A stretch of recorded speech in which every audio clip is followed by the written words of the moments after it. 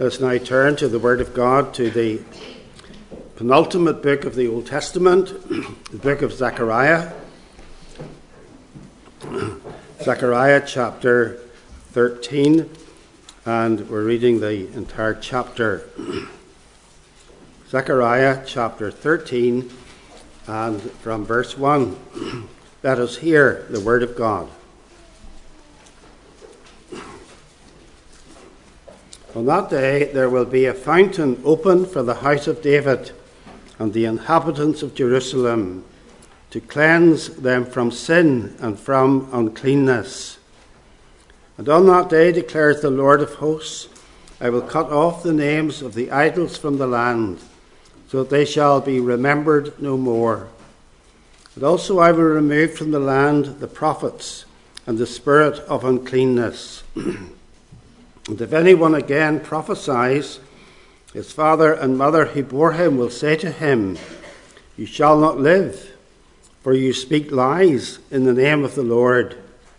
And his father and mother who bore him shall pierce him through when he prophesies. On that day every prophet will be ashamed of his vision when he prophesies. He will not put on a hairy cloak in order to deceive, but he will say, I am no prophet. I am a worker of the soil, for a man sold me in my youth. And if one asks him, What are these wounds on your back? He will say, The wounds I received in the house of my friends. Awake, O sword, against my shepherd, against the man who stands next to me, declares the Lord of hosts. Strike the shepherd, and the sheep will be scattered. I will turn my hand against the little ones. In the whole land, declares the Lord, 2/3 shall be cut off and perish, and 1/3 shall be left alive. And I will put this third into the fire, and refine them as one refines silver, and test them as gold is tested. They will call upon my name, and I will answer them. I will say, They are my people, and they will say, The Lord is my God. Amen. So read God's holy word. Well, turn with me again to Zechariah chapter 13, and our text this morning is verse 7, where we'll be thinking of the meaning of the cross, the meaning of the cross. At the beginning of this year, I planned to visit someone in hospital. I went to the nearby Lambeg railway station as usual, and I was surprised that no one else was there. Thought they were, everyone's on holiday, they're maybe still lying in bed. But then I noticed a sign, no trains running during the Christmas New Year period. So I had to abandon my plan to walk home and then take the car. Human beings are often caught out by circumstances. Being caught out by circumstances happens to us at different times in the management of our homes and in family life. Also with respect to work and holidays. But God is not like man. The infinite and sovereign Lord that we worship here this morning is never caught out by circumstances, because he has foreordained whatsoever comes to pass. For example, when our first parents sinned in the Garden of Eden, we don't find God in a panic. We don't see God having to improvise in order to rescue something from the mess of the fall. No, immediately the plan of salvation is announced by God. It was a plan conceived by God, God the Father, God the Son, and God the Holy Spirit from all eternity. It was a plan to crush the enemy. It was a plan to crush Satan. And it was a plan that would redeem God's people. But to accomplish that plan and save his people, the seed of the woman, Jesus Christ, would suffer. And we have it in Genesis 3:15, God addressing the evil one, God addressing Satan. And I will put enmity between you and the woman, and between your offspring and her offspring. He shall bruise your head, and you shall bruise his heel. So in the Garden of Eden, the cross was announced. So therefore, we should not be surprised to find a multitude of references throughout the Old Testament informing us of salvation through the seed of the woman, informing us of salvation through the suffering servant, informing us of salvation through the coming Messiah, the Lord Jesus Christ. We have such a reference of the Messiah's suffering at the beginning of the psalm that we were singing, Psalm 22. There the suffering servant cries out, my God, why have you forsaken me? Why are you so far from saving me from the words of my groaning?" Or in Psalm 69, verse 20, in that verse we hear the cry of Christ from the cross. And this was 1,000 years before he was nailed to the cross. "Reproaches have broken my heart so that I am in despair. I looked for pity, but there was none, and for comforters, but I found none." And this morning in our text, Zechariah 13, verse 7, it is the voice of God the Father calling for the sacrifice of his Son. "Awake, O sword, against my shepherd, against the man who stands next to me, declares the Lord of hosts. Strike the shepherd, and the sheep will be scattered, and I will turn my hand against the little ones." Well, how can we be sure that this text is in fact a reference to Jesus Christ? Could we not be accused of reading into the text something that's not there? Well, on this occasion, that charge cannot be made, for we have an infallible interpretation from the lips of Christ himself. On the eve of his crucifixion, when he was about to be arrested, Jesus told his disciples, Matthew 26:31, "You will all fall away because of me this night, for it is written, I will strike the shepherd, and the sheep of the flock will be scattered." And Mark, in his gospel narrative, records the same statement. Mark 14:27, "You will all fall away, for it is written, I will strike the shepherd, and the sheep will be scattered." So without any hesitation, we can say that the shepherd before us in the text is Jesus Christ. And quite clearly, the author of these words is God the Father himself. So with this information to guide us in our interpretation of the text, we see first of all, the cross reminds us of a unique relationship. The cross reminds us of a unique relationship. As we have noticed, verse 7 focuses our attention on the cross. "Awake, O sword, against my shepherd, against the man who stands next to me, declares the Lord of hosts. Strike the shepherd, and the sheep will be scattered. I will turn my hand against the little ones." And at this point, we want to consider the two principal characters in the text. The author of these words, the spokesman, it's the Lord of hosts. And then the object, the one to whom they are addressed, the shepherd.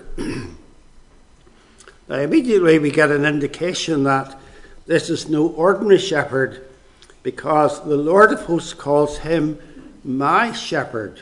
There's that personal pronoun, my, and that alludes to a relationship. And then the words that follow define this more clearly. "Awake, O sword, against my shepherd, against the man who stands next to me." or to translate it more literally, against the man who is my fellow, or who is my associate. So who can it be? Well, who else can it be but Jesus Christ? One commentator, he has no doubts, he writes, he is Jehovah's fellow, his associate, close to, next to the Lord, as the second person of the Trinity, corresponding to him, one with him in essence. So he is the shepherd, the companion, the associate, the fellow, none other than the Son of God. And when we think of the cross and how there God, the Father, laid upon him the iniquity of us all, we're inclined to lose sight of or even forget the close affinity that there is and always has been between the first and second person of the Godhead. For example, in Proverbs 8, verse 30, we hear the voice of the Son speaking of his relationship with the Father.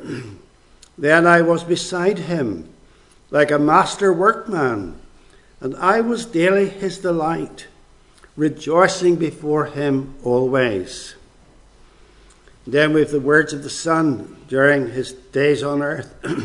John 14:31. But I do as the Father has commanded me, so that the world may know that I love the Father.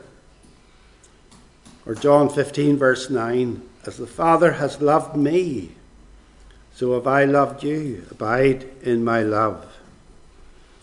Then we have the great statements where the voice of the Father is heard pronouncing his love for the Son at his baptism and at his transfiguration. At his baptism, Matthew 3, verse 17. And behold, a voice from heaven said, This is my beloved Son, with whom I am well pleased.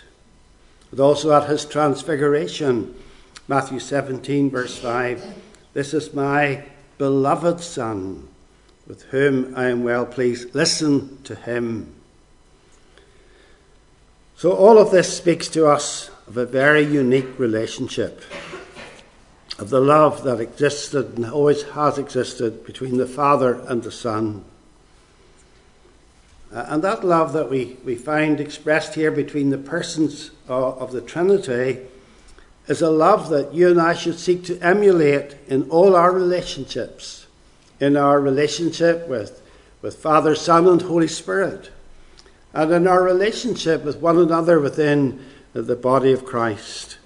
We are made in the image of God, and we're made to glorify God through our relationships with one another in the body of Christ. So the cross reminds us of a unique relationship. But then secondly, the cross presents us with a strange command. The cross presents us with a strange command. We find this command in the middle of our text. Strike the shepherd. Away goes sword against my shepherd, against the man who stands next to me, declares the Lord of hosts. Strike the shepherd. In these words, Jehovah, the Lord Almighty, the ruler of this world, pronounces the death sentence on his fellow, on his associate, on his shepherd, on his beloved one. Now, the word strike is the same word that we find in Isaiah 53 and verse 4. Surely he has borne our griefs and carried our sorrows, yet we esteemed him stricken, smitten by God and afflicted. Strike the shepherd, smitten by God. And so the cross presents us with this strange command concerning the shepherd whom God the Father loves with an infinite and perfect love, concerning the shepherd who was by his side from all eternity. The command is given clearly. The command is given unequivocally. Strike the shepherd. And yet when we think about it, when we ponder over this command, we discover that really there was nothing strange about it at all. For it was only through the death of the shepherd that redemption, that salvation, that deliverance from sin and its penalty could be secured for God's elect people. So when asking why should the Father issue such a command as this against the Son who was the jewel of the Father's heart, the Son who was his dearly loved one? Well, the answer that confronts us from Scripture is in those familiar words of John 3:16. For God so loved the world that he gave his only Son, that he gave him to the cross, that he gave him to its shame, that he gave him to its suffering, that he gave him to the horrors of hell, that whoever believes in him should not perish, should not have that shame, should not have that suffering, should not experience the horrors of hell, but have eternal life. Life in all its fullness, life in all its glory, in the home that Christ has gone to prepare for all his people. Now, when the time had fully come for the striking, for the slaying of the Son, we see the sword not in the Father's hand, but in the hands of his enemies. Jesus Christ's death sentence was carried out by wicked men, by those whose purpose was to get rid of Jesus.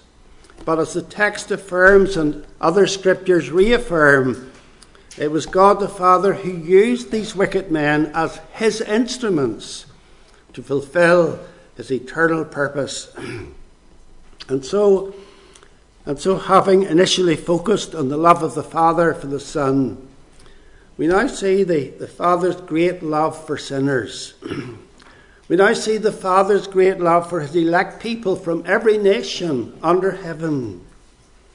That comes out clearly in Romans 5 verse 8.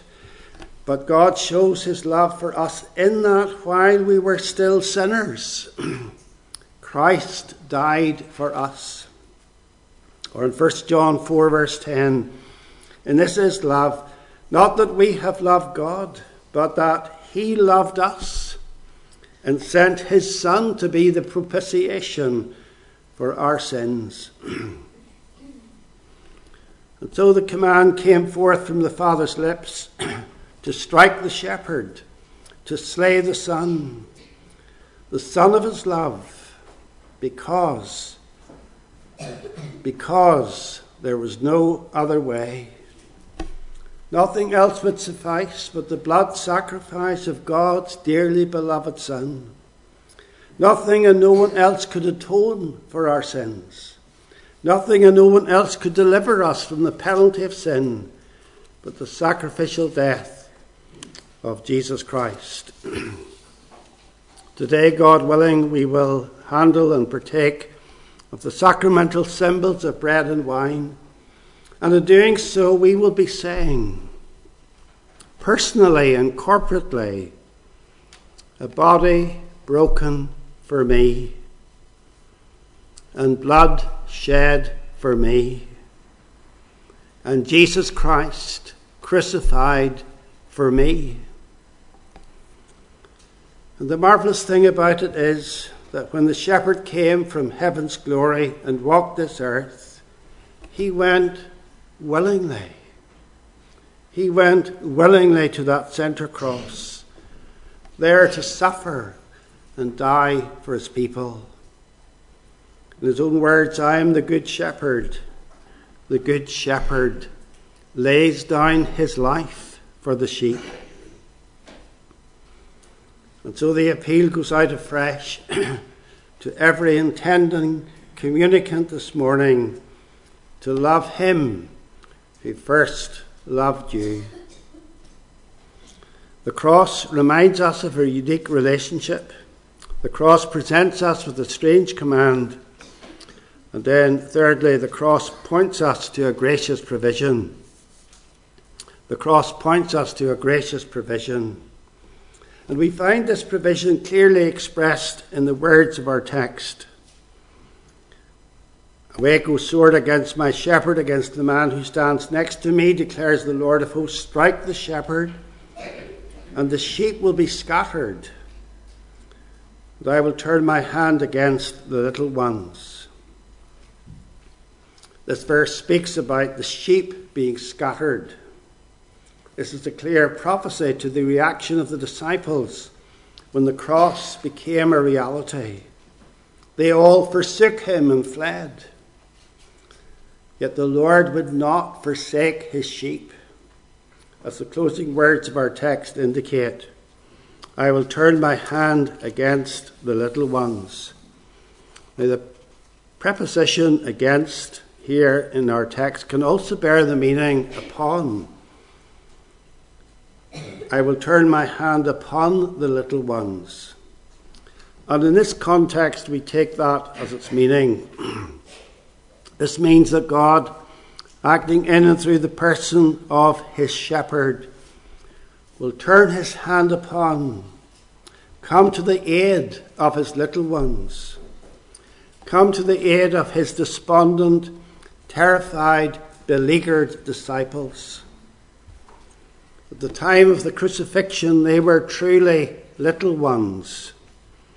But within a matter of weeks, these weaklings, these deserters, would become the courageous, invincible heralds of the gospel of God's grace, that being on the day of Pentecost. On that occasion, Peter boldly declared before thousands of Jews gathered from around the Mediterranean basin about his Saviour, about the shepherd. Salvation is found in no one else, for there is no other name under heaven given to men by which we must be saved. So he understood the significance of Zechariah 13 and verse 7 as to why the shepherd was struck, why he was smitten by the Father. Now at that point, we see that the risen, glorified, conquering Saviour had laid his hand of grace upon these weak, fragile, earthen vessels and made them mighty instruments of his grace, declaring the gospel to the known world. Now this morning we must confess that we are but little ones. We are but little ones, spiritually speaking, and how very much we need the hand of God's grace upon us. The hand of God's grace upon us to reassure us of the Father's love. The hand of God's grace upon us to remind us of the shepherd's care. The hand of God's grace upon us to fill us with the Holy Spirit's power. And then we will become strong. We will become strong in the Lord and mighty instruments in his service. Yes, the cross points us to a gracious provision. The sheep that have been saved by the blood atonement of Christ need to be pastured.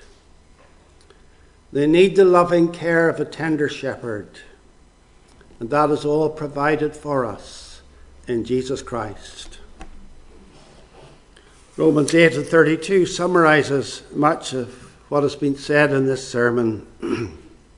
He who did not spare his own son, but gave him up for us all, how will he not also with him graciously give us all things? And one of the things that the shepherd gives as a strengthening ordinance is the sacrament of the Lord's Supper. And as we partake of the elements of bread and wine in a few moments' time, may we remember, may it be at the forefront of our minds, the Father's love for the Son. and the Father's love for his elect displayed at the cross, and the tender care with which the Lord watches over all his sheep throughout all the days of their life on earth. As human beings, we are often caught out by circumstances. Then we have to go back to the drawing board. We have to reschedule. We have to devise another way. We often have to improvise. But not so the sovereign Lord of the universe. Not so our loving Heavenly Father. The blood sacrifice of his beloved Son was planned from all eternity, was announced in the Garden of Eden, was prophesied consistently by the prophets, and was executed in time 2,000 years ago on that hillside outside Jerusalem. Yes, through the actions of wicked men, God the Father did strike the shepherd, and in doing so he laid on him the iniquity of us all, that by grace we might become the sons and daughters of his love, and that one day we will dine with the risen, triumphant, glorious shepherd at the marriage supper of the Lamb. Amen. As we linger for a few moments at the table, we will consider the closing words of verse 9 of Zechariah chapter 13. Zechariah 13, in the second part of verse 9. They will call upon my name, and I will answer them. I will say, they are my people. And they will say, the Lord is my God. This is the language of relationship. But more than that, it is the language of love. God's covenant love for his people. With respect to his blood-bought children, with respect to his redeemed, those tried and tested through the troubles and trials of this life, God says, they will call on my name. Prayer. Prayer is a key feature of a godly man's life. And the prophet assures us that the righteous man or woman responds to trials, responds to difficulties, responds to tribulation by seeking the face of God. They will call on my name. We were doing that earlier today in the service. And we will do it every day of our lives. We will call on the name of the Lord. We will speak to the Almighty in prayer. And then we are given this divine assurance. The Lord himself responding, and I will answer them. They will call upon my name, and I will answer them. Whatever tomorrow brings, remember, keep close. Keep close to your Father in heaven. Remember to turn to him in every situation and circumstance of life. Make your requests known to God, and he will respond. They will call upon my name, and I will answer them. He's the prayer hearing and the prayer answering God. Then the final words of verse 9 are exceedingly precious. I will say, that's the Lord, they are my people. And they will say, the Lord is my God. As Jesus Christ cast his loving eye over all who partake of the sacrament of the Lord's Supper today, he was saying in his heart, these are my people. He was saying, in effect, there are multitudes out there in the world who are not my people, They are estranged from me. They disregard me. They blaspheme my holy name. They are my enemies. But not you. You are my redeemed. You are my blood-bought children. You are my friends. You are my people. And what will the true people of God say in response? And each one will say, "The Lord is my God." There is an unbreakable bond between Christ and his people. Nothing and no one can separate a child of God from his Saviour, Jesus Christ. And as you partook of the bread and ate it, you were saying, "I am his." And as you lifted the cup to your lips and drank, you were also saying, "I am his, and he is mine forever." And what blessed assurance that provides for the child of God. With the knowledge of Christ's covenant love in our minds and in our hearts, we can face the future, whatever it brings. As we sat at the table of the Lord, many thoughts were most probably going through your mind. Perhaps the words of Song of Solomon, chapter 2 and verse 4. He brought me to the banqueting house, and his banner over me was love. Or perhaps the words of Galatians 2 and 20 about Jesus Christ. I live by faith in the Son of God, who loved me and gave himself for me. When we think of the love of Jesus Christ, brought vividly to our senses this morning in the sacrament, and stated with crystal clarity in every page of Scripture, what should your response be? It is to love your Saviour. It is to love him. To love him with your entire being. To love him with all your heart and soul and mind and strength.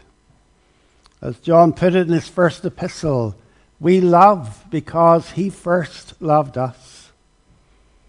And of course we must translate that love into action, bearing in mind what Jesus said to his disciples in the upper room. If you love me, you will keep my commandments.